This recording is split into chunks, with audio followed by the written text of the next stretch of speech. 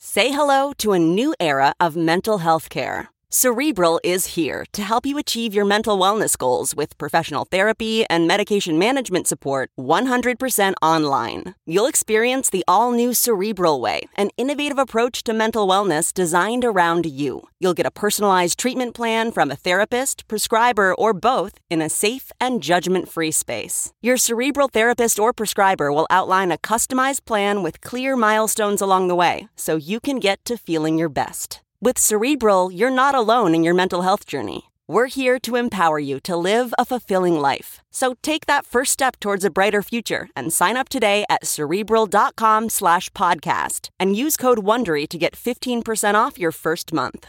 Offer only valid on monthly plans. Other exclusions may apply. Offer ends July 31st, 2024. See site for details.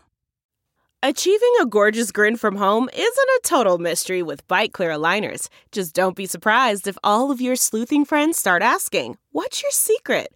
Begin by ordering your at-home impression kit today for only $14.95. Bite Clear aligners are doctor-directed and delivered to your door.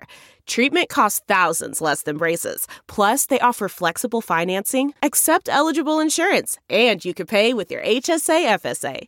Get 80% off your impression kit when you use code WONDERY at Byte.com. That's BYTE.com. Start your confidence journey today with Byte. Welcome to the Nerdist Podcast number 711. Let's go to the Nerdist Community Corkboard. I'm really excited about this one. This is one that I even got personal investment. Not that I'm a part of it, but I'm just a huge fan. And it's the Black Tapes podcast. They are putting podcasts at a new level. It's something I haven't seen. It's a docudrama, but it's actually like some guys had like, oh, this would be a good book idea about a podcast scary story. And they're like, how about we do it as the podcast and make it like the X-Files meets Serial? Oh, wow. Dude, as a person who travels in the car and enjoys podcasts, Chris, you've got to start listening to this. It's real addictive. All right. It's the first season, the first 6 out of the 12 episodes are out, and they just finished their Kickstarter and are doing the second half now.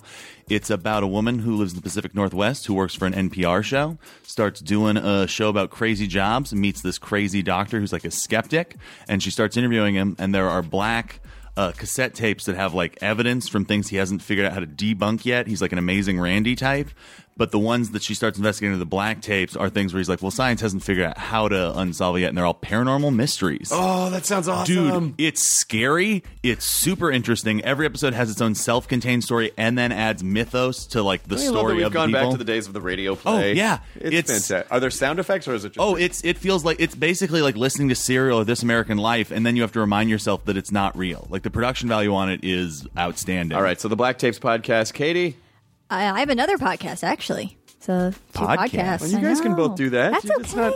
It's not We like... did shoot each other look like stay out of podcast town. I didn't know that he was doing one, and I was like, well, I'll do one too. But this one's totally different than that one. A while back, I had promoted a podcast about people hiking the Pacific Crest Trail and the Appalachian Trail, but I found another one that's really great. It's called Trailside Radio, and it's this guy Daniel is hiking the Pacific Crest Trail, and it's really interesting. He's interviewed for example, he interviewed the first 2 women to solo hike the PCT, as well as the first 2 people to do a winter through hike of the PCT. And the sound quality is really good. And I've been emailing with him, actually, asking him how he gets the sound quality that good on Trade the trail. secrets. Because it's really impressive. That's fantastic. I think I only talked to them in brick rooms. And again, it's called Trailside Radio. Excellent. I'm just going to promote because I want people to come out. I'm doing the Fun Comfortable Tour in Orlando and Tampa, August 7th and 8th. And then the weekend after that, I will be in Sacramento and San Jose. And then a bunch more dates just got added. Dayton, Boise, Salt Lake City for the fall. So go to funcomfortabletour.com to get all the info for that business. This episode is David Wain, who was here to promote Wet Hot American Summer, the first day of camp, which premieres on Netflix now. Oh, I'm so excited. You gonna watch all of them? All of it. All yeah. of them. All at once. That's my Friday. That's all that happened. So they basically made a prequel that's now a series, like a short run series for. It's as Wet funny American as Summer. it is hard to explain. The poster is so fantastic, and David's great, and he's one of our friends, and so I'm so glad that this piece resurrected Wet Hot American Summer. I hope they do more. They finally got all my letters. Everyone came back. It's so fantastic. Here's the Nerdist Podcast number 711 with David Wain. Now entering Nerdist.com.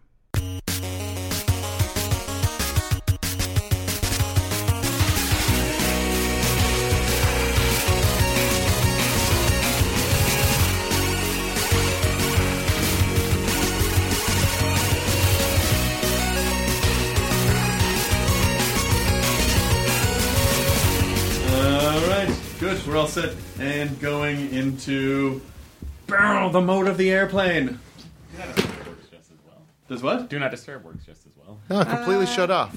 What if it lights up? It won't. No, not on Do Not Disturb. Oh. You know, the watch will still... That's it. I didn't.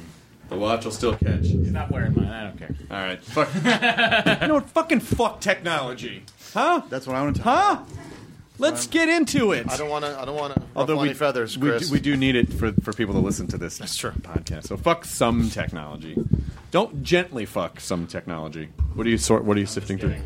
Oh, some more. Thank you. Wow, Matt's giving Jonah slack.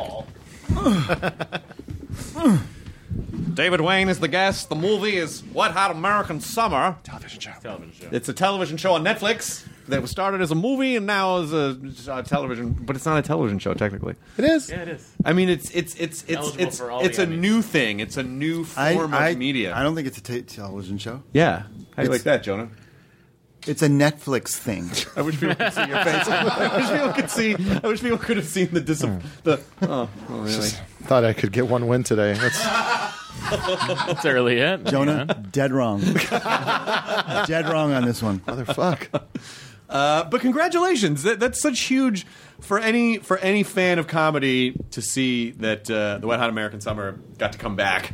After, I mean, I'm the biggest fan myself of it. I feel like all my cells have been replaced, so I didn't make that movie, and I'm a big fan of it, and I'm psyched to see it come back. Yeah, I mean, does it? How long ago did the conversation start happening, and was it anything that you thought would ever? I mean, was there someday we'll make a? Well, I mean, I know it's not a sequel technically, but Michael Showalter, the co-maker of this with me, and I had this dream of doing more Wet Hot American Summer very early on because the first time doing it was so incredibly fun. And we just loved how it came out, and we loved the people, and we loved the experience, and it was always a dream, but then it got increasingly more serious as we talked about it because the movie kept growing in stature from being a total failure when it first came out, and then soon we did it. Did they tell you that when the movie came out? Did they go, well, this was a failure? If the studio would even have bothered to call us and say anything, maybe is what they might have said. They even changed the name of the studio so that they couldn't be tracked down. Yeah, I give more credit to, for example, the head of Universal after my movie Wanderlust came out a few years ago, and I talked to them on Monday, and the head of Universal's like, this one didn't work. And it was great that it did. The numbers were low enough that it was unspinnably bad. So there wasn't this like, we'll see how it goes next week, or let's there's ways to look at the demos that might be okay. And they were like, no, this didn't work. Do you appreciate that as a? Totally appreciate it. I totally appreciate. Well, anytime any executive or agent or anybody speaks in normal truth, it's rare and welcome. Oh, that's nice. So then, what do you do with that information? Like, how do you respond when do you go, okay? Yeah. You say, okay, moving on. Good. What else are you going to do? Yeah. I mean, that's what one of my most incredible experiences of my whole career was when I got shafted so hard and in such a lame way for this job that I thought I was going to get. Was it the movie Shaft? Yeah. It was. How did you know? I peppered it in. I mean, the original Shaft. The setup. Yes, the original Shaft, which was about a shaft. And then basically the point is when you have a rejection like that, it just makes you reaffirm your commitment to what you do. Yeah. It was great. And are you able to sit down and do an autopsy of the situation and extract like, well, here's what I learned from this? And you go, sometimes things just work, sometimes they don't work, sometimes it's just the way it is. My rudder has always been if I'm true to myself and I'm happy with what we did, then it's a win. Yeah. And then if hopefully that lines up with what the audience wants at some point. But if you try to chase that, I feel like it's a losing game. How much of the original Wet Hot American Summer was improvised? Much less than one might think. Almost none. Really? Well, partly because we spent so much time trying to raise the money to make the movie 3 years that we kept going back and redoing the script and making it tighter and tighter, and partly because we had no time or money to screw around on set at all. There's a few little things. Michael Black added a few things when we were rolling, but for the most part, we also had readings of it beforehand, so people's ideas are in there, but by the time we roll camera, very little. We also, you're shooting on film at the time. Oh, right. Low budget. And they're like, hey, you're going to do a third take or run out of film and then, you can't get any lunch for anybody tomorrow. Oh, wow. What? That's crazy. Is that where you just drew the line? Yeah, lunch. I mean, everyone needs it. But, you know, honestly, Film is expensive. That should be Film the is new fucking motto for expensive. lunch. The new slogan. Everyone needs it. Everyone needs it. But honestly, when you're working on a low budget project, the best way to motivate people is good food. Oh, yeah. Honestly, if you're craft service, like to anyone out there who's making any low budget anything, Number one rule. just take a chunk of your budget and pay and pay them in food, because the crew and the performers will appreciate that and actually work harder than if you were paying them a little bit more for some reason. Oh, yeah. It just shows a little because bit. it's immediate. Yeah. You know, a number on your bank account is one thing, but a sandwich in your face is better. But it also shows that you care. It Yeah. shows that you care about your crew and that you know, like, hey, we're all in this situation and we're all giving it. So I'm going to devote a little extra time to making sure that you're a little bit more comfortable. The less you're paying people, the more you give them food. Yeah. But Wet Hot American Summer has, I think, one of my favorite. I don't even know if it's a joke, but it's just my favorite anything from any movie ever, which is the is when I think I know what you're gonna say. what. For my pussy. Yes, pick up some lube for my pussy. The everything about that, Yeah. Even the run over. the run over Yeah. and the loud whisper and everything about it. That's the great Nina Hellman, a New York actress who's been in almost everything I've done as the nurse, talking about For My Pussy for the week. I love how you set it up, though, which is so true of so many things I've done. People are like, I'm not even sure if it's a joke. Well, because I mean, I know it's a comedy thing, but it's not a classic joke. Like it's Right. it's just a weird personality affectation, as opposed to like set up punchline. Like It's one of my favorite things, too, but it's true that like, so many of the reviews of things I've done have been like, is this even supposed to be funny? I don't get it. Like, no, I know it's supposed to be funny, but the thing that I love about it is that because a lot of times when you see jokes, as a comedy person, you can go, you do the math and you go, oh, I see how they got there. Oh, okay, I get it. Right. But that's one of those ones. It's just sort of like watching Maria Bamford, where you're like, holy shit, I don't know where that came from, and it's amazing. thank you. How do you guys? How did you? Did you write the movie as you were essentially going along, or did you get the cast together and everyone started fucking around and you honed it down that way? No, it was really Michael and I outlined and we just brainstormed our own real camp experiences, and we put together a million ideas based on the fact of what we did in camps, and it wasn't really spoofing anything. We were just going into our own teenage angst and our own things we remembered, and we put together these stories, and then we just honed it into, you know, trying to overlap them and combine characters. And we ended up writing it much more like a real screenplay than we had first intended. We were going to do just kind of an outline and have everyone come screw around. But again, it took so much time before we could actually get it going that we ended up honing all the words on paper. And then only after that did we cast it. And was the process the same for this version? This version we had to do so much faster. I mean, it was so different in so many ways. Obviously, we had 15 years more experience, and it was different. We shot on the West Coast, not the East Coast. Oh, and everyone's schedule is crazier than it was. Schedules were insane, and it was, you know, we're putting together this cast again that's all the exact same people. So there was a million things that were different about it. But one of the biggest things from a writing point of view is we had a writer's room. And so we had great writers for a much, much shorter period of time, all working at the same time, writing this 4-hour script. And it really is a 4-hour movie cut into 8 chunks. Wow. And, you know, this 8-episode Netflix series.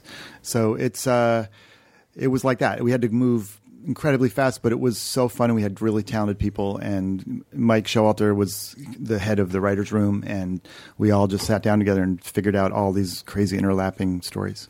Netflix is a fucking comedy godsend. Like it's so much what you would always hoped would happen at a network, where it's clearly run by people who are fans of comedy. And like, you know what? We like that thing. And so we're just going to make it because we like this thing. And we know that there are other people out there who like it, even if it, you know, whereas most networks would probably track every, right, from a marketing perspective, as opposed to Netflix goes, hey, we have this platform, we can put stuff in front of people, and we're just going to program stuff we like. We were just talking about it earlier. There's a few, it's a golden age in general, because I feel like Comedy Central is doing that to some degree now. Adult Swim's doing this to some degree now. They're all run by like a guy who's basically saying, I like that, let's do it. Yeah. Instead of this whole team mentality. But yeah, Netflix in particular is an amazing place to do that. And we were going to do this prequel as a movie until we started putting it together. We were like, God, we have so much more material than we can fit into to an hour and a half. What do we do? And then we looked around and we're like, look at Netflix. This is the thing. Like, it's not really a TV show. People can watch it all at once if they want. It goes exactly to the people that we want to reach. It was like the perfect medium, and they left us alone. The thing that's brilliant about it is that because it's an 8-episode arc, people will get hooked in and then go watch the original as because it's a prequel. Right. Well, I'm hoping at least somebody will watch the whole thing and then having never seen the movie, and then so we're watching the story in chronological order, and then I'm wondering what they'll think. And then, oh wow, that'd be interesting. And then you have to do Wet Hot American Space Camp because the third is you have to go into space. Okay. Well, I think you have to go to Europe and then you go to space. I will give you 10%. Okay, please. Well, I mean, Space Lab shows up in the second one, so Skylab. Skylab. Space Lab. Space Lab. 71. Guys, it was from a leftover Apollo Saturn V. They had 3 already built to go after the Apollo program got cut funding. We know that you know more about space than ever. Oh But yeah. He knows more about space I said than anyone. Space Lab for some reason. He knows. It was not. We all understand that Thank was you. not. Okay. That was not a grandpa mistake. I don't understand, and I'm kind of offended. I'm outraged. I'm outraged. You can hear it in my voice. Yeah, the internet. If I one more time see, the internet is outraged. Yeah. I don't know. Peas and guacamole. Yeah, I don't know. Are you socially? Are you social? I'm in media? there. I'm in the mix. Do you pay attention to it? Get my hands dirty. I was on the New York online message board chatting with Jake Fogelnest before most people even had a modem in their house. Yes. Back in the early 90s. Yep. And I've stayed in there. Yeah, you used to actually. You ran a state AOL email address, right? I did, yep. And then my you would first email was thestate@aol.com, and I was talking with people, Yeah, he would be on It's a Messenger. I would ask questions. No way. Yeah. Like a long time ago. Like 2001. Oh, wow. Yeah, and I would just that was the first time I'd gotten the internet. So this access and this information, I'd be it's wow. Because I remember I emailed a question once and you answered and you're very polite. And then I saw you on my Instant Messenger buddy list and I was like, I got another question. I could just get the answer right now. And I was like, is the state theme song parts of different Nation of Ulysses songs? You're like, yes, but this is my work line. I'm very busy. Oh, no. Well, now you have a literal direct line to David Wain. You can just ask any. Now you're only a few feet away from me. No, I got How nothing. exciting is That's that? all I ever wanted to know. Now you have to answer him with I'm working right now. I can't answer. I'd love to talk to you about this, Jonah, but it's just this is my work time. Yeah, but it's the whole podcast. We could just talk. No, I'd prefer if you went through some layers. Okay. All right. Let me. You could go through the publicity firm and submit the questions that way. You could send the question to her and then have her decide if she wants to submit it to David, and then he can write back and go. And then I'm busy. she'll text me right here. Yeah. Seems like a lot of work. Even in that time we protocol, explained though. the process. It's protocol. Even in that time, though, I could easily have just asked the Just question. the way things are done now. It's actually easier. You don't realize it, but it's actually it's more efficient. much easier. It's actually more efficient. Okay. Hey, I was wondering if you know how David likes his coffee. She answered for you. It's done. You don't even Man, I can't even get through this firewall. You don't even get to him. I like my coffee like I like my women: skinny, pale, and a few zits. What? I'm not even sure. I don't even see. Is that even a joke? And on ice. Wait a minute. That sounds. I don't know if that sounds bad. I was big on Friendster. Oh, at the time. Friendster had a good minute. Friendster had a good minute and a half huge. Until MySpace came along. First to the party. Yeah. First and to then- leave. I mean, until MySpace came along, you could post music and you have top friends. You could blingy. And then cookies on it. I remember, MySpace was the big thing. But Friendster, that was when we first started understanding the heartbreak of, I've thrown a lot of time into this social media platform, and now I have to abandon camp like a fucking copper mining town, just pick up and leave, and start all over again on another platform. Yeah, that's how I felt when they changed the photos thing on Mac. I was like, come on already. Oh, yeah. I've already tagged everything in Aperture, and it's all a mess now. Oh yeah. They just did the same thing with radio and the My Music and everything and iTunes. This whole nuke and pave, forget everything you did before. We're starting from scratch. Like, who's got time for that? Can you just incorporate something? It's funny to me to see a commercial on television for Facebook, and it was basically old people, and just thinking about how they've clearly. I mean, so I remember Facebook when it was just high school and college students. Yeah. If it was college students, then high school students could be on it too. But if you were not in that demographic, you were either creepy and you were lying, and then they opened it up to everyone, and now it's just like, and now they seem aware, like, it's a grandma's now. Like, it's grandma's. What if they decided right now, you know what, that was a mistake. It's back to just colleges. You know? And we're going to very weird business. We're going to put all of your dick pics on a news feed. Yeah. Because that's the problem, is that like college and high school kids just want to send like dick pics. Or tit pics. Or tit pics. Dick and tit pics. Yeah. Dick tit pics. Well, now they just Snapchat Dick tit pits. What? They Snapchat it now. They just do all the That's what they Snapchat do. stuff. Yeah. They all talk on Snapchat. That's what your cousin My was 20-year-old doing. cousin just communicates on Snapchat.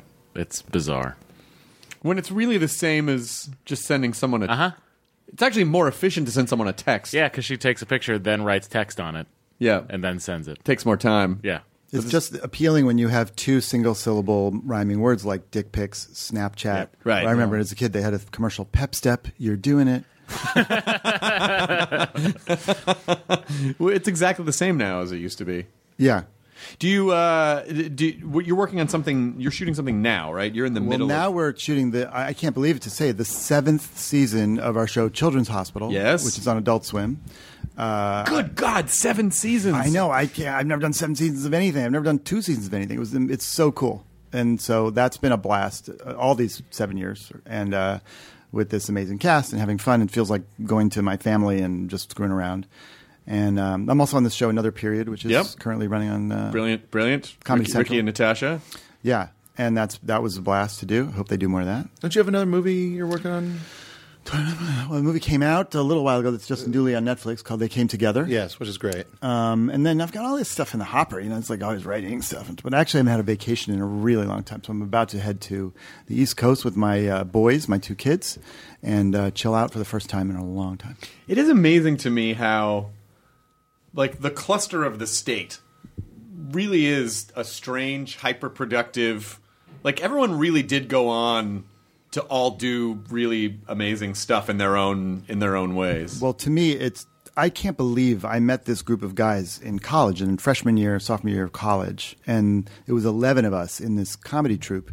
And now, almost every single one of us is out there in the business doing stuff. More like I think 7 or 8 of us have directed feature films now and have been successful in various. And we all still work together all the time. It's a special group of people.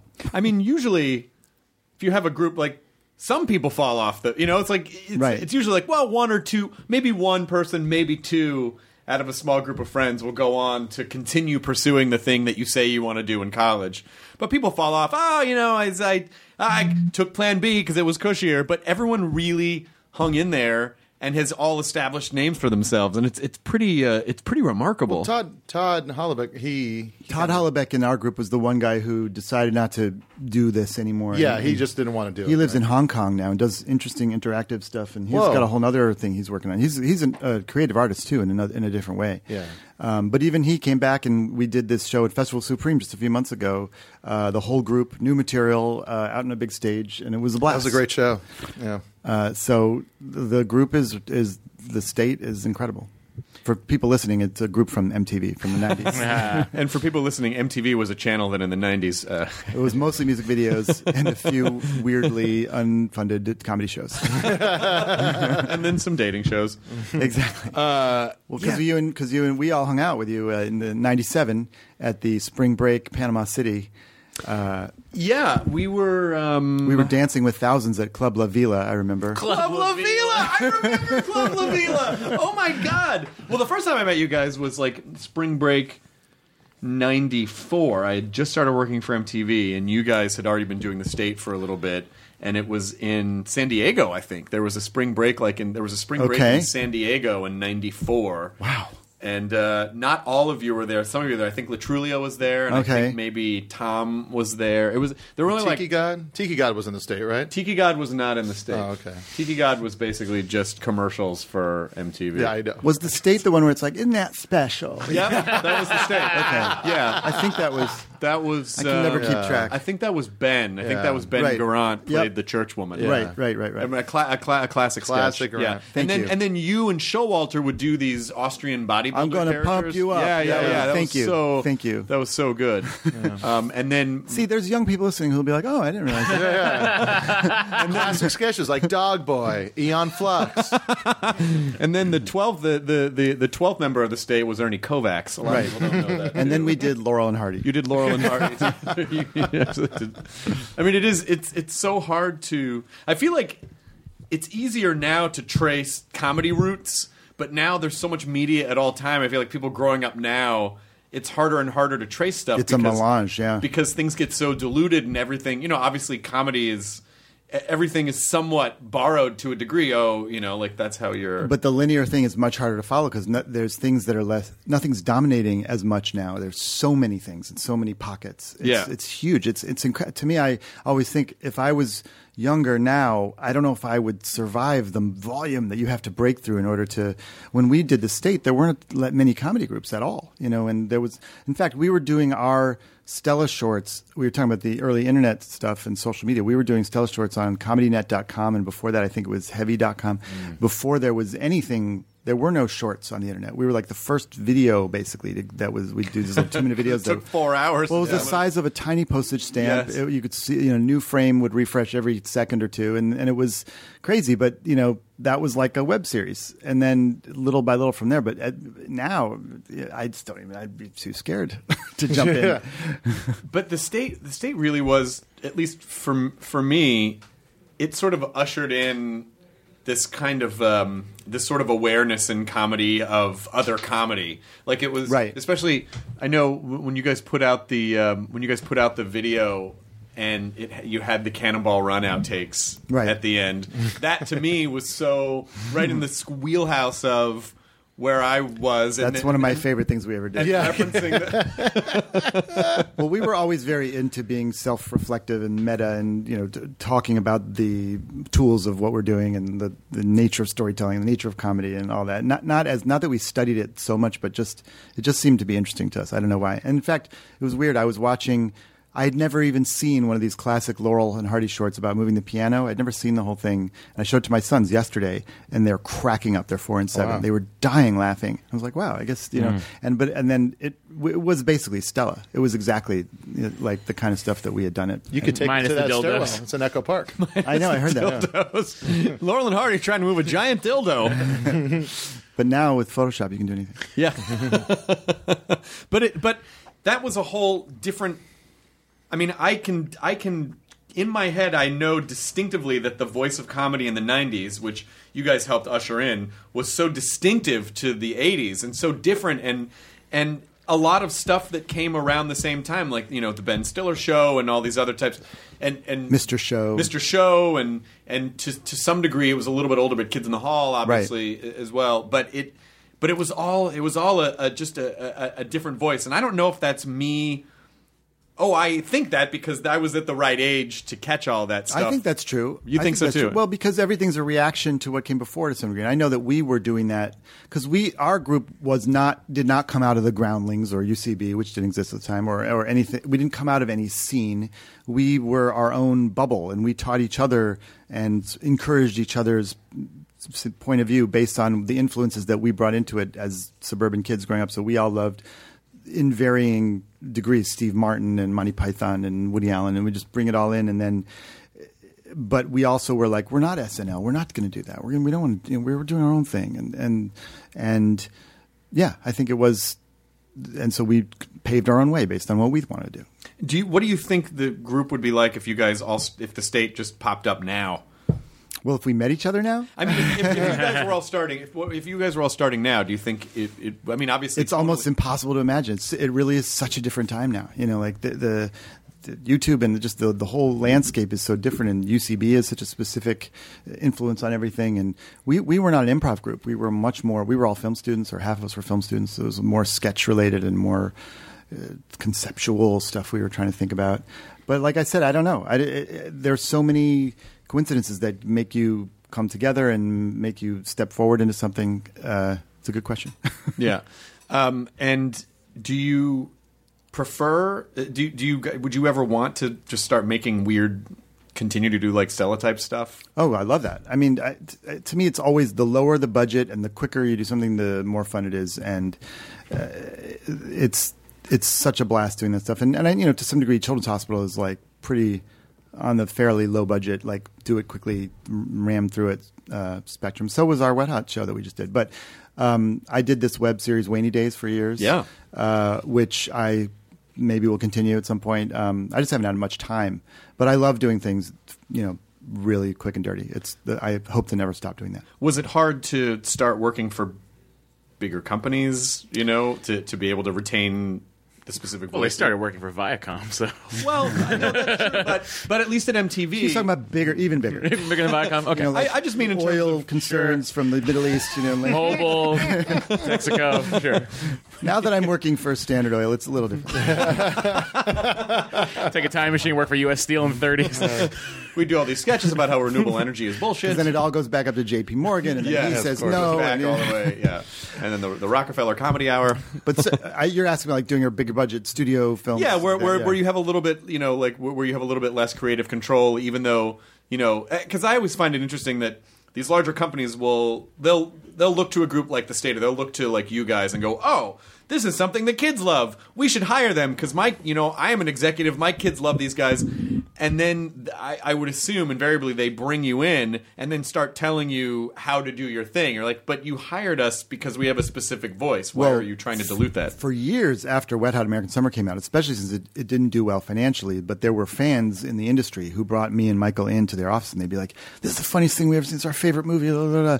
And now sit down and like let us strip away everything that's interesting about what you did for what the project that you would do for us. And we would pitch something and they'd be like, great, but don't make it interesting or edgy or and they thank God now our sensibility I think is more accepted in the world and we ourselves have more clout, so it's less of that. But certainly when I was doing bigger budget movies for Universal, it was it had its pros and cons. It was fun to have more resources and it was exciting to be able to say, hey, let's put that piece of music in and not have to sweat it, or let's get this kind of shot or this visual effect and don't have to make a huge sacrifice elsewhere to do it.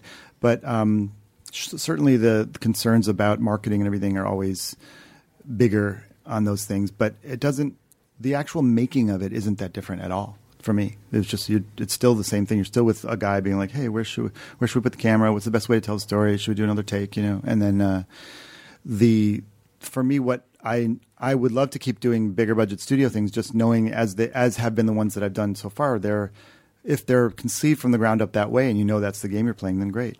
Do you have something that you always loved but you could never materialize? Like you just couldn't make it work? Well, you know what that was for years and years was the sax solo for Baker Street. Well, oh, yeah. You finally nailed it in Stella.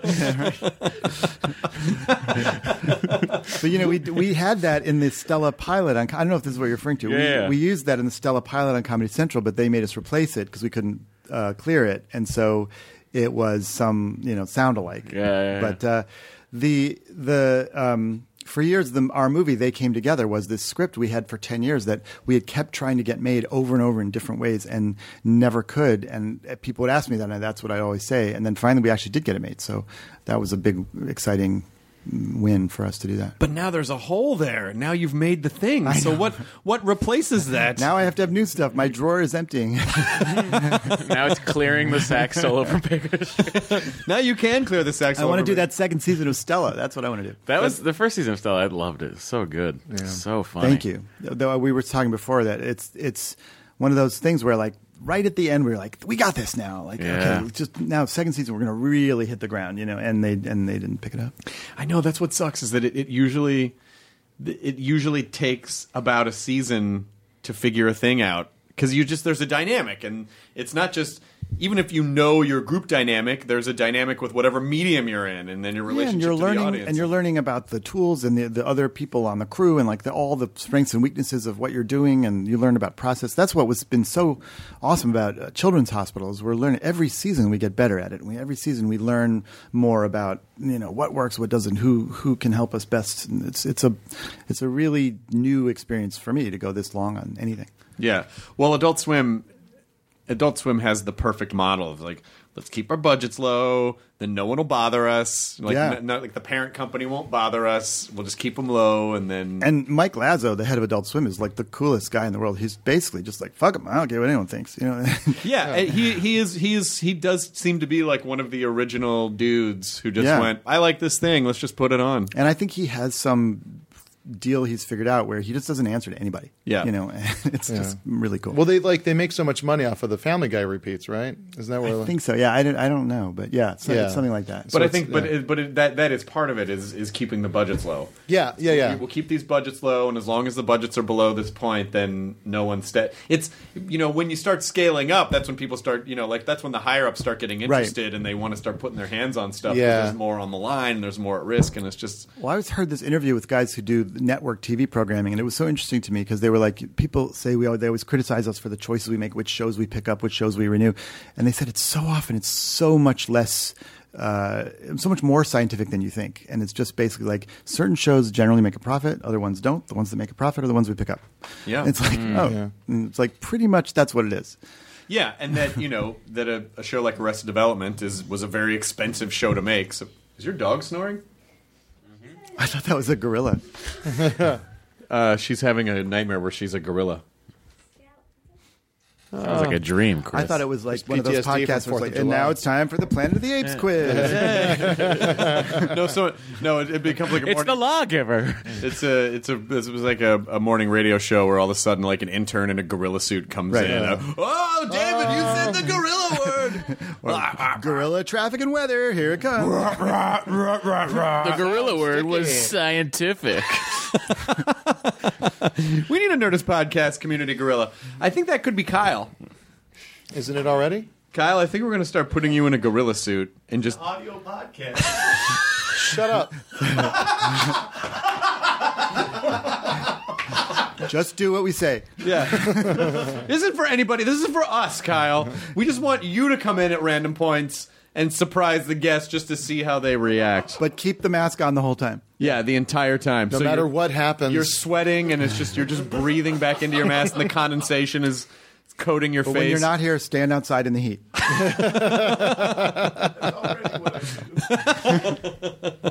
So, how much more are you you're in the midst of shooting Children's Hospital? How much? We're about halfway through shooting Children's Hospital, but I'm just finished the Wet Hot American Summer, so those projects overlapped. That was like a brutally difficult but incredibly exhilarating process, putting together this. Like I said, it's really making a 4-hour movie. What are you going to do on vacation? Do you even know what to do with yourself on vacation? Well, I have these 2 kids. So that's going to take up a lot of energy. Well, I'm going to take the 2 kids for about half of it, and we're going to go back to New York, where we just moved from New York to L.A. about 2 years ago. Mm-hmm.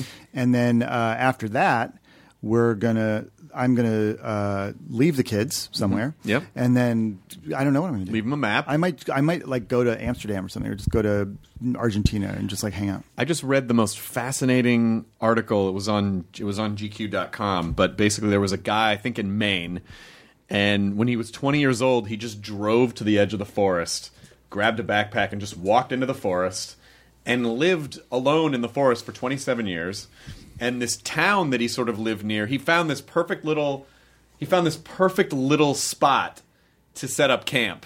And it was everything about it geographically was hidden, and temperature, like everything. He was just found this little sweet spot, and he essentially they caught him after 27 years because the only way that he was surviving was every so often he would creep into town and burgle houses, but he would only take what he needed. He would always make sure no one... They should let him do that.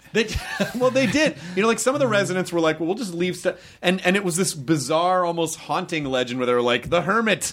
And, I heard about that. And he basically, when summer was getting to an end, he would start stockpiling.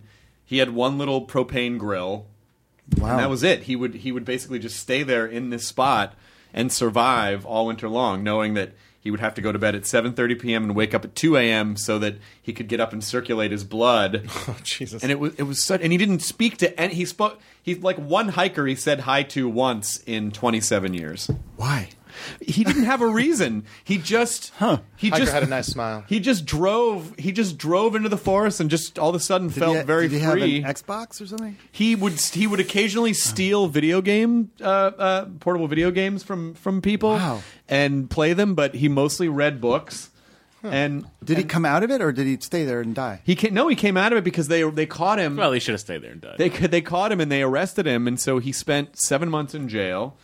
But because he never committed any violent acts against anyone, they were like, well, yeah, basically time served. And his mom was still alive, and they forced him to go live with her. But it was him. It was him just reintroducing. That's going to be a great sitcom. Yeah, that's insane. That's incredible. Yeah, 27 years, and he just he felt very free there, and he never seemed bored because he always surviving. Always had to get up to keep his blood circulating. Seriously, yeah, surviving was a task. No, I'm sure somebody who would do that for a month would end up writing 5 books about it and going on tour talking about it. But he did that for 27 years. 27 years, and he had to relearn how to communicate. I mean, he knew how to talk, but even just relearning how to, God.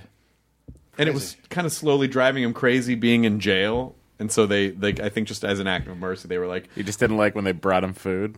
Yeah. Well, there was one writer, the guy who wrote the article, kept really trying to connect with him, so he would go and visit him, and he just said, every once in a while they would have a little breakthrough, but most of the time the guy wouldn't look him in the eye, and he would apologize. But he was aware that he was awkward. He was like, I'm sorry, I haven't really communicated with anyone in so long. I have trouble communicating with people when I've woken up in the morning because it's been 8 hours. I love this guy. Are you good? Are you good being alone? Thinking about that, I got so much stress just thinking just sitting alone in the forest. The thing right now in our crazy society, I'm always trying to be more alone and more still and less plugged in, and so I'm trying to become more comfortable in the quiet. And I look at my kids and it's this thing of are you ever bored? There's always stimulation. I want to make sure that they understand what it is to just hang out and just sit, and not necessarily do something for a minute. I wonder if that's possible anymore. You have to be active about it. That's the whole, you can't, it's you not have to actively be still. You have to make it a priority to turn stuff off and just sit somewhere because you just never do that. And think about all the times growing up before we had all this, for us, our age, you'd be waiting for someone in a restaurant. You'd just sit there. Maybe you read something, but it wasn't I'll check my email for the 2 seconds while they go to the bathroom. I know my girlfriend keeps saying we're going to go away somewhere and you're not going to bring your phone, and I'm like, I love you, but that's not going to happen. I mean, and we're going on a trip after Comic-Con that's where there's nothing to do. We're just going to go sit, and there's not really anything for us. She's like, well, we can go on hikes, and yeah. That's scary. It is a little bit because I think we're so addicted to distraction, right? And but to do one thing is so meditative. The best trip I ever took was a whitewater rafting trip where you couldn't bring your phone; it was impossible, and you were just paddling and paddling. Oh, whitewater only, huh? Well, there was some blue water. So it was black under and then white on top. Yeah, okay, white on top then, huh? I don't know, I'm just trying to create controversy. But then, and you slept overnight. It was an incredible trip, but and it took me a whole day to stop checking my shorts in the water for my phone. And then finally I did stop, and then that second day and third day, you're in nirvana. It's incredible. And then you come back, and then you have to get reacclimated. And there's a lot of emails. Where the fuck are you? Are you dead? And it was if you didn't respond on social media for 2 days, people would be like, well, that guy's dead. Yeah. He didn't survive. Do you have any more nerdy questions to ask David about the state that you didn't get to ask him via IM because he was too busy before? No, that's it. I think that's it. No. This would be a good time for it. Yeah. Now I'm now open for questions. No. I'll go through the proper channels. All right. Yeah. What was it that you noticed? What was the span with the theme song? It was just it was 2 different. You're right. It was a group of samples that Craig Wedren put together with Eli Janney. Yeah. From Nation of Ulysses and some other band. Yes. Yeah, you told me that at the time. And also, he stole the drum break from a Motown song. Oh, really? Yeah. Wow. I think it was some famous Motown. And how much? It's like when you were. I remember there was one episode opening where you say, "Hey, like my name's David Wain. I don't appear on screen so much, but it's because I do all the. Were you editing a lot of the sketches? I was in fact in real life one of the big editors. And the editing at the time, it was 2 different VCRs next to each other and a little controller in between, and you just tape a little bit from one VCR onto the next VCR, and it was a very laborious process. Yeah. And the second season of The State is when they brought in the first primitive, Avid, nonlinear computer editing system. And so I holed myself up for 36 hours and learned it and taught myself how to do it. And the way I did it was by editing myself into the opening credits of The State. And then I showed it to the group, and they're like, let's put this on the air. But being a comedy editor, that sounds stressful. It's all editing, though. I know, because it doesn't even matter how someone delivers a line. If it's edited weird, then it completely can ruin the whole joke. I know it's like people say this and it sounds like an exaggeration, but for me, I do feel like the writing and the shooting is basically going to the store and buying paints, and then you're going to make your thing in the edit room. And the first cuts of everything that I've ever done are horrible. Because you see the first draft and you're just like, oh shit, what did we shoot? It's not funny. Yeah. Nothing's good here.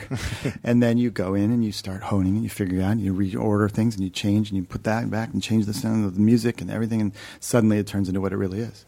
Yeah, because you could have something that's a total tank, and then you find, we have this one completely unrelated reaction shot of someone else, but if we drop that in the middle, then all of a sudden this thing works. Totally. But it's not always like crazy tricks like that. It's also just like, you know what, add a half second to that reaction shot that was there in the first place, and it changes the feel of it 100%, or just, take out those 2 lines in between the other 2 lines, and then suddenly those become funny that they weren't before. Yeah. It's a weird thing where it's like, you always forget that every time you're sitting down to edit something, you look at the first cut and you're like, oh, this is everything's fucked. Everything's fucked. For me, every single time you're like, this is the first time I've totally whiffed. Yeah. And you forget that you said that every single time. Right. Yeah. But sometimes, it's a longer process, and you really sit and it takes, you have to be very brutal with yourself and be like, you know what? I got to cut about a third of this out and start over and reshoot this maybe, or whatever you got to do to get it there. But whatever it is, I think if you have the patience in editing, you can make it work. Yeah. Did you feel more pressure this time than the first time? Well, it's a different thing, obviously. The first time we had literally no expectations. No one had heard of us or the project in any way, and so there was no anticipation whatsoever. In fact, there was nothing. It was barely released and no one saw it. This time, clearly there's this small but very loyal, very strong following for the movie, and not only that, it's years later and it is a prequel, so people are wanting to see if there's any chance we got it right. And I think we did. And so, but I think clearly people are excited. And the trailer dropped the other day, and there was like huge response and articles about the trailer and analysis of the trailer. And so clearly it's a totally different environment that we're putting this out into. The process, though, had to just be kind of the same, which was we wrote based on what we thought was funny to us, and we shot it and edited it. We couldn't be thinking about that while we were doing it. But people love you guys. Whenever you come together, it makes the news. Like when we reunited almost all of you on At Midnight, which was so cool, by the way. That was so much fun. Yeah. Like that was because we never get covered by anything. Yeah. It's just rare that we ever get covered by anything, and that got some of the most coverage that we that and the Reno thing. Those are the 2 things that people actually really responded to. And we had David behind the camera. We had David behind the yeah. Whatever happened to it was such a great. That was fun. I mean, we love each other, and it's so fun to get the full group together. It just feels special, and it always is special. And it's thank you for putting that together. No, of course. I mean, it was just one of those things where a couple people were like, I wonder if we could get, and then you guys just kept saying yes, and then we had everyone. Yeah. But people, now that the big fans of The State and Wet Hot American Summer are now getting older and more established, there's just this. The fans are out there, and it's exciting. I don't know. People have that nostalgia factor now, which makes me feel old, but it's true. Yeah, and I guess Ant-Man doesn't hurt. Yeah, that's unreal. Paul Rudd just got the star on the Hollywood Walk of Fame. Yeah. Oh, wow. Yeah, he got a star a couple days ago. And it's a good placement, too. I think it's like right in front of the El Capitan. Yeah. Oh, that's a real good place. That's a real good placement. And I hear the movie's great. It is great. I saw it a couple days ago. Oh, cool, yeah. It's fantastic. It's great because it's so, Avengers it was so big and heavy and so many different, and this is just a very fun, simple, like, caper superhero movie. Rad. And he's funny in it, and Michael Pena's really funny in it, and it's just great. It's just a really fun movie. They have a great system over there at Marvel, too. That's another place where it's a lot about one guy's taste and just being like, yeah, that works, let's do it. And it's funny how often that works, and yet more people, I think maybe they're hipping to it now, but more people don't go, maybe if we didn't committee think this thing to death and we just let a person with creative vision, like a Ted Sarandos, for instance, or a Kevin Feige. The big place where they're still not doing it is the TV networks. The main broadcast networks are still working on that very old, they can't, though. Ridiculous system. They can't because they're so many. I mean, I'm not saying they shouldn't. I'm just saying they can't because this infrastructure is in place where they have so many executives. Right. And it would basically, it would have to be like a culling. Like they would have to just like scrape off a bunch of people and fire them. Which they should, though, because, I mean, after how many seasons of total failure do you have to have? And they always go, well, we had that one hit out of the 50 that we, and the amount of money wasted, the amount of time wasted, talent wasted every year, pilot season. It's creatively, it's tragic. But the Mike Laszlo's and the Ted Sarandos, like those guys, the way that networks tend to work is, someone will like start off in a mailroom and start off as an assistant to like a development executive. That development executive will either get fired or move to a different company, and all of a sudden an assistant gets a development executive job, and then or maybe someone from a marketing department gets shifted over, and so they're basically, by the time the person in charge gets to the top, they have climbed this ladder, and it's typically not even a ladder that they set out to climb. No. So you basically have people who are in charge who didn't really start off wanting to, for instance, do comedy, as opposed to... Yeah, David Geffen just wanted to run the mailroom. I mean, but you're right, nor have they ever written anything or done any of the creating, whereas like Mike Laszlo was a creative... who became the head of the network eventually. But he became the head of a thing that was basically like a startup that didn't have a committee. So it was like, fine, you want to run that thing, just don't spend too much money. Exactly. With Ted and Netflix, it's like, well, you have this opportunity, just don't fuck it up. It's like it wasn't a bunch of people in an old structure making committee decisions. They just they basically were like startups. They were startups. Yeah, and now it's true. The bureaucracy is so enormous on so many levels. But the networks, in their defense, they have their overhead is so crazy that they can only kind of think in short term big hits because they just have to make as much money as fast as possible, and so it's harder for them to go, hey, let's develop a children's hospital. And we'll give it, 7 seasons so that the audience can find it over time. They just don't think that way. But you would think, let's not spend, $4 million on 50 pilots and waste all that and then just still, because it's not like anything ever is guaranteed anyway, But a lot of times, I mean, I feel like we're also oversimplifying it because we're talking about the best people, like the most creative people in the business, and those people are very difficult to identify and find and get them to work for you. Well, especially in terms of executives and stuff, because a lot of people just don't want to do that job. I never would. Yeah, and it's almost like just going, oh, well, just go dig in your backyard and find an emerald. It's like easier said than done. It's easier said than done because it's about identifying the right people and then giving them the power to carry out the vision. Well, the networks are even bigger trouble now because more and more there's these incredible alternatives that are also lucrative for a lot of people. Yeah. Not me yet, but but the top people in television and film are wanting to do things on Netflix and on Showtime and whatever, and Amazon, and they're less and less and less interested in going through the pain in the ass of dealing with the whole network development process. Yeah, especially because the network itself has its own series of content restrictions that. Oh, I mean, I could watch something else on another. Is it so on this version of Wet Hot American Summer? Was there? I assume there was no censorship or anything. You guys could just say whatever you want, creatively or otherwise. It was They basically were like, we like what you guys want to do it, And they gave us some ideas and notes and support, but never. It's almost said unsettling. No. Like, what's your angle? I know. I don't know if I trust this. Well, No we're one- just trying to prop up season 3 of Lilyhammer. So So we're going to want you to put Steven Van Zandt. what if this New York gangster went to this Jewish summer We camp? all know how Lilyhammer is. Oh dear, Lilyhammer. Is there? It's so people. It's funny though because just a couple of years ago, people have been like, "I'm doing a series on Netflix." Like, "Oh, sorry, it didn't work out to do anything else." Right.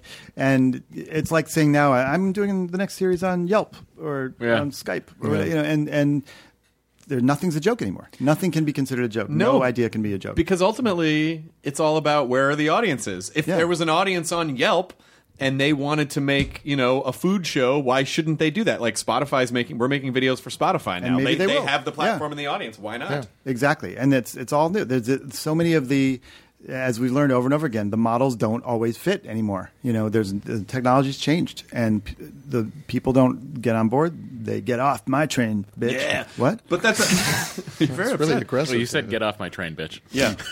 Thank you. Can I have that call back to me? Yep. Okay. Yeah.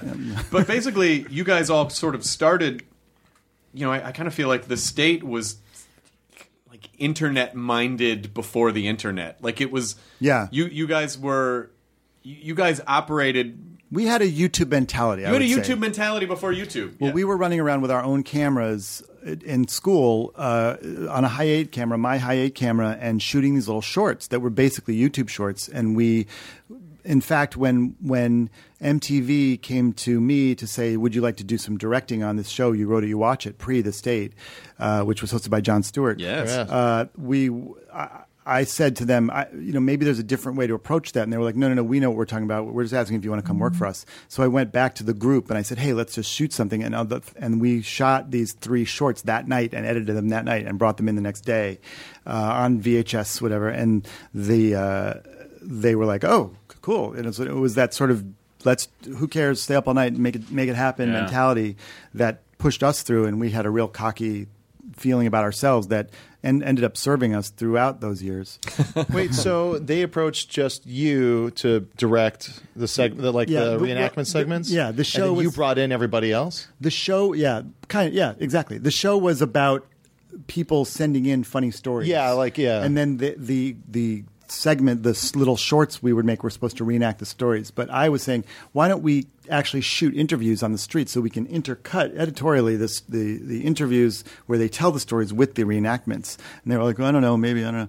And so that's when we went back and I went to the group and basically said, hey, let's all get together and do this. And then once we did that, we said to them, don't hire me as a director, just hire the 11 of us as a group to do this on the salary of one person. And that was That's our in. crazy. That's how we did You Wrote It, You Watch It. By the way, that salary was barely good enough for one person. I assume. No, it was. Oh, no. We were given one office for the 11 of us. We all sat on the floor. We had a phone, and we had some chairs, and that was it. And we sat there with our own camera, and we ran around. We had no crew. They gave us $50 a week for props, and it was the best. we were in heaven. Yeah. We had the greatest time, and we worked our asses off. We never slept. We were young. It was the best. Yeah, I remember just the one. Speaking of props, I remember there was one with Kim Marino, and it was about it tells you what time of this was on, but it was about a dad's beeper that kept on going off, and there was a large beeper attached to it. Right. The Rosemary one. Yeah. It's like I remember being so into this. That's why when I first started seeing promos for the state, I recognized all of you guys because it was the first promos for the state didn't have any clips of the show, as far as I remember. I don't know. There was it was all these kind of like weird shorts that would just go the state coming soon. Oh, cool. Yeah, you guys made Jon Stewart. Let's be honest. I mean, it's true. He was just sort of a cocky young buck in a gas station jacket back then. Like he sort of wore he wore the same 90s clothes that we were all forced to wear. The zipper jacket. Yes. So, oh God. I always thought in the 90s, fashion had ended. Now we just look cool. There is no look. Well, like you said, everything being a reaction, everything else in the 80s, everything was so meticulously ornate and neon and fucking glam metal and, post glam punk and all this sort of, and so stripping all that away, what you were left with was, the most basic. Like, what's the most basic clothing that someone can wear? And like, a gas station how attendant. baggy can we How make it? baggy Well, can that's you what make it? I can't believe. I used to wear shirts where the shoulders would go down to my elbows, and it was just like the big, like, who thought that was good? I Like, put on a shirt today that I bought. I didn't try on, but the shoulder came down to there. It was an extra large. I was like, what the fuck is this? I can't wear this. Yeah. But I was Yeah. like, if I was in the 90s, this would be It pretty would have all totally right. been, yeah. Fucked. Yeah. Right across the front. Yeah, they're just like the. I feel like baggy pants never went out. Like, I still see dudes wearing like super baggy pants. Yeah, but they're like underwear skinny pants that they just sag. that they just Yeah, say. even I put on a straight leg pant. I'm like, that's too baggy. I don't like that. I want to show the taper. Yeah, by the way, like, if your idea in the 90s is that you're trying to go more gangsta and your clothes are baggier, that's not strategically. It's not good to have pants that you could trip over if you were in some type of a skirmish. So this is advice to people who are in the 90s. Yeah, advice to people who are in the 90s. Good. We're putting this episode in a time capsule. Oh, good. That It's a will- reverse time yeah, it's a reverse capsule. time capsule. Understood. Yeah, They're it just goes- checking. Now I it understand. goes back the other way. Good. the only thing we use the technology for. We couldn't think of anything else. But now, of course, skinny pants cut off the circulation to your extremities and can cause severe nerve damage. So, Which I'm not into that either. I'm trying to find that perfect middle ground. of Dockers. just pants. How dare you? How dare you? You've been married for a couple of years and you're already to start wearing Dockers. Dockers. Just fucking. Do you think you'll ever just go like dad fashion? Don't I already, in a way? No, not at all. Comfortable flannel that I can sleep in that But I did. but think about it. There are clothes that have been universal and are fine always. Jeans, khakis, t-shirts. Yep. Yeah. Shirts like this. Yeah, I guess that's true. Ish. I don't know. So your next line is a fashion line, David Wain wear? Wain wear. This is not something that I was supposed to. All right, we'll do it here. Well, it's a great There's just announcement. been Your publicist is waving her arms. yeah, she doesn't want she's you to freaking be... out. But no, you know what? I think this might be a good thing because apparently they have a lot of listeners. So basically, it's a fashion and fragrance line, and right now we're getting a lot of people who want to get involved in terms of investing, Sure. and but it's Avon and it's Yves Saint Laurent, and it's taken from my perspiration, and then we mix it in with jasmine and Please call it cardamom. Wayne Gutter. Yeah, and cilantro, and then it's like it's a fragrance. Cilantro, wow. And a little bit of mustard seed, and then you can put it on before you're going out. Or you can put it on maybe hit the clubs if it's drum and bass or rap clubs, whatever you want. Yeah. This is your Shark Tank pitch. And then it's coupled with a line of basically it's like tube tops for men. Sure. Yeah, And finally. yeah, and then so just whatever it's called, the DWP, which is DW poop fashion. What about tube shorts for men? It's about goddamn time. Aren't we evolved enough that men can start wearing tube shorts? I think so. I got a lot of shit because I wore my suits are very fitted, and so when pictures, like if I post a picture, I'm out somewhere and I'm wearing a suit, people are like, "Hey, would you borrow? Was that a hand me down? Like something about how did you borrow that from a smaller person?" I'm like, Jesus. "No, you're just not used to seeing suits that fit." Yeah. Because men's suits are men's suits are usually a little bit bigger because people typically want to hide their frame, and so our suits are always a little bit bigger. Your suits are great. They're like you remind me of my favorite bands from the '80s, like the punk suits. Oh, thanks. Like Spandau Ballet or Spandau, the Fix, The Fix! Oh my god, I fucking love The Fix! I absolutely love The Fix. The Fix. I listened to a Fix cassette tape, 20 minutes back and forth to private school when I was a kid. This kid who drove me to school Wasn't Reach the Beach? Wasn't that the Fix album that had One Thing Leads to Another? Yeah, one thing leads to another.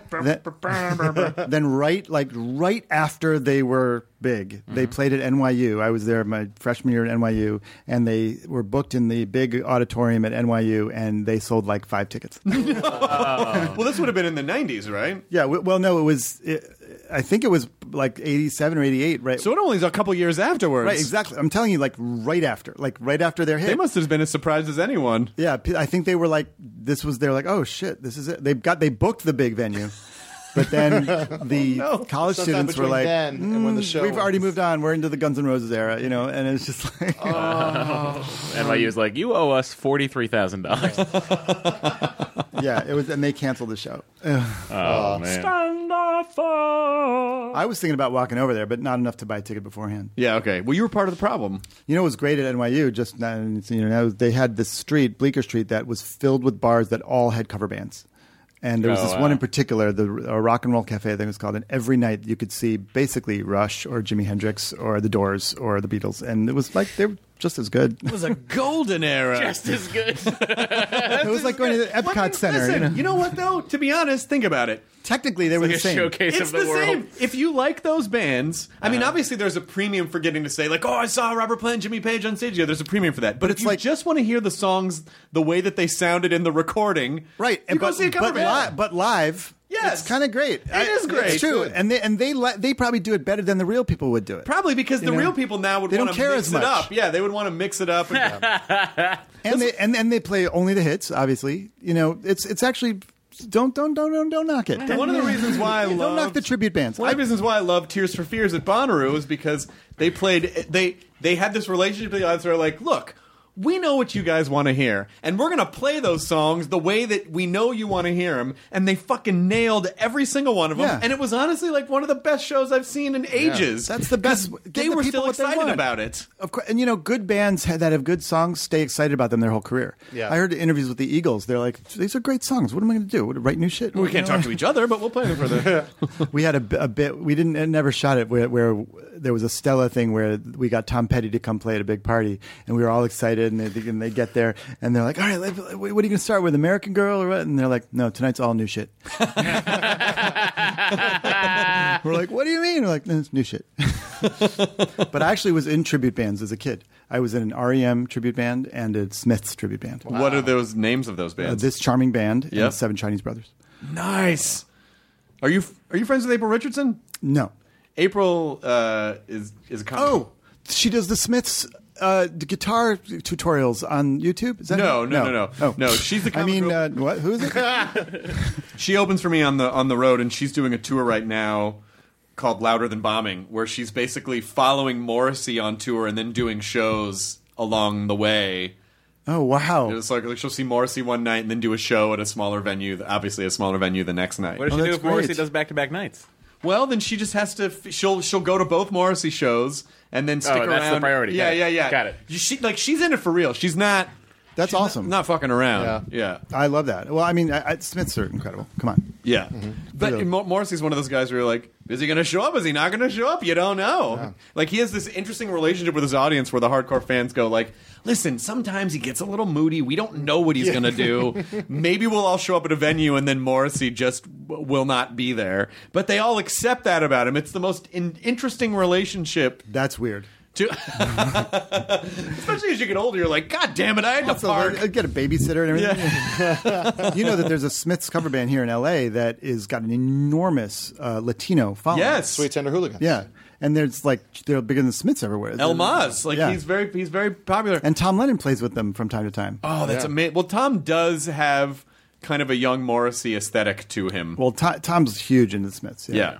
Tom's got the Johnny Marr Fender Jaguar, too. Oh, he Yeah, does? he's got the signature model. God. Jenny got it for him for Oh, his my God. birthday a couple years ago. It scares me to think what you would do with Tom's money. Like, it scares me to think what you would do. Like, how many guitars? Oh, I'd just have, like, instead of 32, I'd probably have 102. Do you think there's a limit, or do you just feel like that it's sort of like? A limit to Tom's money, no. I mean, is there a limit? Yeah, no, I've been to the house a lot. There is. Is there a limit to what you would like, or it'd be like a goldfish? Like, the bigger the bowl, like the more stuff you would No, have. it would just turn into like my acquisitions would get larger. Like I'd go like, oh, I need a pre-CBS lefty Fender Stratocaster. Honey, did you buy Dave Matthews? Like, Dave's just in your house. Just You know what I would do? I would give it to charities to help the world, people who are in need. Boring. Admirable. That's so admirable. Boring. Really? What? Because you don't do that? The whiteboard? The what? What's that now? Seems pretty cool. I mean, if I had a lot of money. If you had a lot of money, would you give it to charity? Yes. We're all speaking hypothetically. Someday. Woo, I would- someday. I would pay Barely someone. scraping by now. These T-shirts are a ruse. I like to go look at what the white collars are doing and go, someday. I want to know what David would buy. What would you buy? I would build a squash court in my house. Oh, you play squash with Mosier. I do, yeah, sometimes. Yeah. That's a different podcast. Don't want to talk about it. Don't want to talk about it here. Katie, take that out immediately. But you guys we can play squash. Yeah. I would probably build a squash cart and a recording studio in my house. I'd have somebody set up all that. And then I'd have somebody running in engineering, on call. Just on call 24/7. When I feel like, 8 at night, I'm just like, let me lay down something here. They'd have to be a talented producer, though. I'd probably get like Bob Clearmountain. Yeah. That's what I do. If you had that money. I mean, If I had someday. Someday. These are just these dreams that you just sort of write down, I'd maybe get a car. Yeah, that'd be nice. Yeah, instead of Ubering everywhere. Yeah. Do you have to Uber? No, I have a car. Okay. But I actually have never bought a car. I did a season of my web series, Wainy Days, that was sponsored by the Fiat company when they were first coming back to the United States. Oh, that's awesome. And they gave me a car instead of paying me, which I then calculated later was being heavily underpaid. You didn't? Did you happen to also calculate what their cost is to build the car? Because then you're even more underpaid than Exactly. you think you are. Like I was like, maybe I should have taken the cash and bought an. No, we gave you the $6,000. But I still that's what technically I too. Yeah. But I have this tiny little yellow Fiat. That's awesome, though. It's great. No, I love it. I think it's pretty rad. Because I didn't live in LA until recently, and so I didn't It's funny that you say recently, but it recently is 2 years. 2 years. And to your kids, are probably like, we've been here forever. Well, my 4-year-old doesn't even remember New York, which Yeah. is incredible. So selfish. What a joke. Well, that's Kids part are of this just so vacation. focused on themselves. Just force them to remember. Oh, I get it. You don't even care about what happened from 0 to 2. I'm sorry. I'm going to slam him on Twitter later. Yeah. Start a Twitter war with your 4-year-old. Hey, man, what's up, dude? Come on. So, What American Summer, is it July 29th? July 31st. July 31st. All episodes on Netflix. And there's going to be a fun screening at the Autry Theater in L.A., and there's on August 1st. That's right by the zoo. That's by the zoo, outside of the original movie, and they might be previewing the series. And then same kind of thing also on July 15th in New York City at the McCarran Park. Nice. July 15th? July 15th. Yeah, it's coming up Awesome. real soon. David Wain, thank you so much. I love being here. It's good to see you. You guys are Thanks for great. coming. Come on at midnight when you want to fuck around. Yeah. Keep making stuff. Yeah. Let us know if you need anything. If you want us to pop up as weird characters and anything you're working on. Well, the one thing I would ask is, could I come back and be the guest for tomorrow? For what? For the next Nerdist podcast? Oh.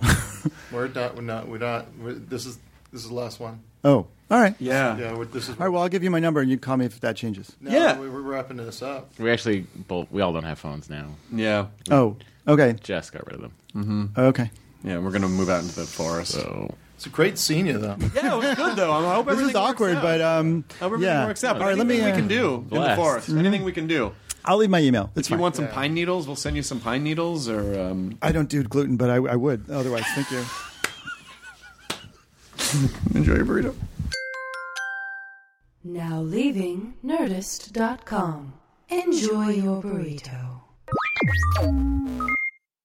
It's all a lighthearted nightmare on our podcast, Morbid. We're your hosts. I'm Alina Urquhart. And I'm Ash Kelly. And our show is part true crime, part spooky, and part comedy. The stories we cover are well researched. He claimed and confessed to officially killing up to 28 people with a touch of humor. I'd just like to go ahead and say that if there's no band called Malevolent Deity, That is pretty great. a dash of sarcasm and just garnished a bit with a little bit of cursing. This motherfucker lied. Like a liar. Like a liar. And if you're a weirdo like us and love to cozy up to a creepy tale of the paranormal, Or you love to hop in the Wayback Machine and dissect the details of some of history's most notorious crimes. you should tune in to our podcast, Morbid. Follow Morbid on the Wondery app or wherever you get your podcasts. You can listen to episodes early and ad-free by joining Wondery Plus in the Wondery app or on Apple Podcasts.